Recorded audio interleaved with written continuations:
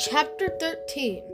A giggle box, a leaky faucet, and a foghorn. Every day after lunch, Mrs. Jules read a story to the class. Dana hated stories. The last book Mrs. Jules had read was a story about a pig and a spider. The pig was real cute and the spider was very wise. Dana thought it was a horrible book. It made her laugh too much. Everyone else laughed too. But the problem was that Dana always kept laughing long after everyone else in the class stopped. It was very embarrassing. And sometimes she broke out laughing at a part that wasn't even funny because she remembered something funny that had happened earlier. John called her a giggle box. That only made her laugh harder. Once she broke up laughing in the middle of an arithmetic test because she remembered something funny the pig had said. "There goes the giggle box," said John. She hated John. But that wasn't the worst part of the book. In the end, the spider died. Dana couldn't stop crying. And she thought it was so silly too, because in real life she didn't even like spiders. She squashed them all the time. John called her a leaky faucet. "Someone better call a plumber to fix the leaky faucet," he said. She laughed through her tears. She hated John. Once in music, they had learnt a song about a dragon. When the song begins, the dragon is very brave, but then he loses his only friend. So he isn't brave anymore. He just goes back to his cave, where he's sad and lonely for the rest of his life. The song always made Dana cry. Every recess, John and Joe would chase after her, singing it. She'd run across the playground with her hands over her ears and tears streaming down her face. The bell rang. Lunch is over. Dana nervously walked up the stairs to Mrs. Jules' room. Mrs. Jules would start a new book today. She hoped it wouldn't be funny or sad.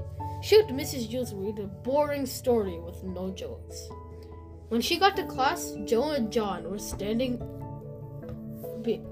by her desk waiting for her. "Happy birthday, Dana," said John. He was holding a present. It was wrapped in green paper and had a pink bow. "But it's not my birthday," said Dana. "Well, that's okay," said John. "You can have it anyway, since I'm always teasing you." He and Joe snickered. Dana eagerly tore off the wrapping paper. Maybe John wasn't so bad after all, she thought. It was a box of tissues. Joe and John laughed hysterically. "That's not funny," said Dana. She raised her fist and started the chase after them. Mrs. Jules rang her cowbell and all the children settled quietly in their seats. "We are ready to begin a new story," said Mrs. Jules.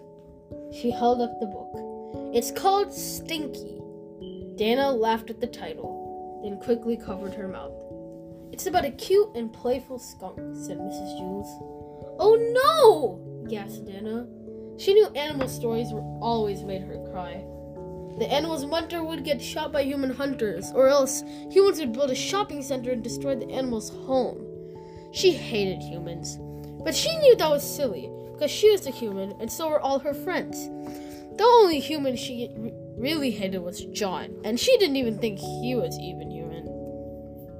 Mrs. Jules read, "It was such a beautiful day. Stinky and his mother went for a walk across the forest. 'Hi, Stinky,' said Charlie the chipmunk. 'Hi, Charlie,' said Stinky. 'Come along, Stinky,' called his mother. Stinky hurried after her. They came to a road. Suddenly, Stinky heard a noise he had never heard before. It was very loud, like thunder. A car driven by humans was speeding toward him. "Look out!" shouted his mother. Stinky stopped in the middle of the road and stared at the onrushing car. He had never seen a car before. His mother pushed him out of the way just in time. He was safe, but unfortunately, the car ran over his mother. "Mama! Mama!" he sobbed over and over again, but his mother didn't answer. She was dead. Dana cried. "Uh-oh, there goes the leaky faucet," said John. He and Joe laughed. Dana sniffled and wiped her eyes, but the tears wouldn't stop. She just kept thinking about poor Stinky. What would he do without his mother? She wondered. Maybe he could go live with Charlie the chipmunk, she hoped. She pulled the tissue out of the box John had given her and loudly blew her nose. "There goes the foghorn," said John. Dana laughed into her tissue. She blew her nose again, even louder. "It must be a very foggy day," said John. The next day after lunch, Dana hurried up the 30 flights of stairs before the bell rang so she could talk to Mrs. Jules before class started. "Yes, Dana?" said Mrs. Jules. "Can I leave the room while you read today?" asked Dana. "Why?" asked Mrs. Jules. "'Cause I hate stories," said Dana. "They make me laugh and cry too much." "You don't hate stories, Dana," Mrs. Jules told her. "You love stories. I wished everybody laughed and cried as much as you." "Really?" asked Dana. She couldn't believe it.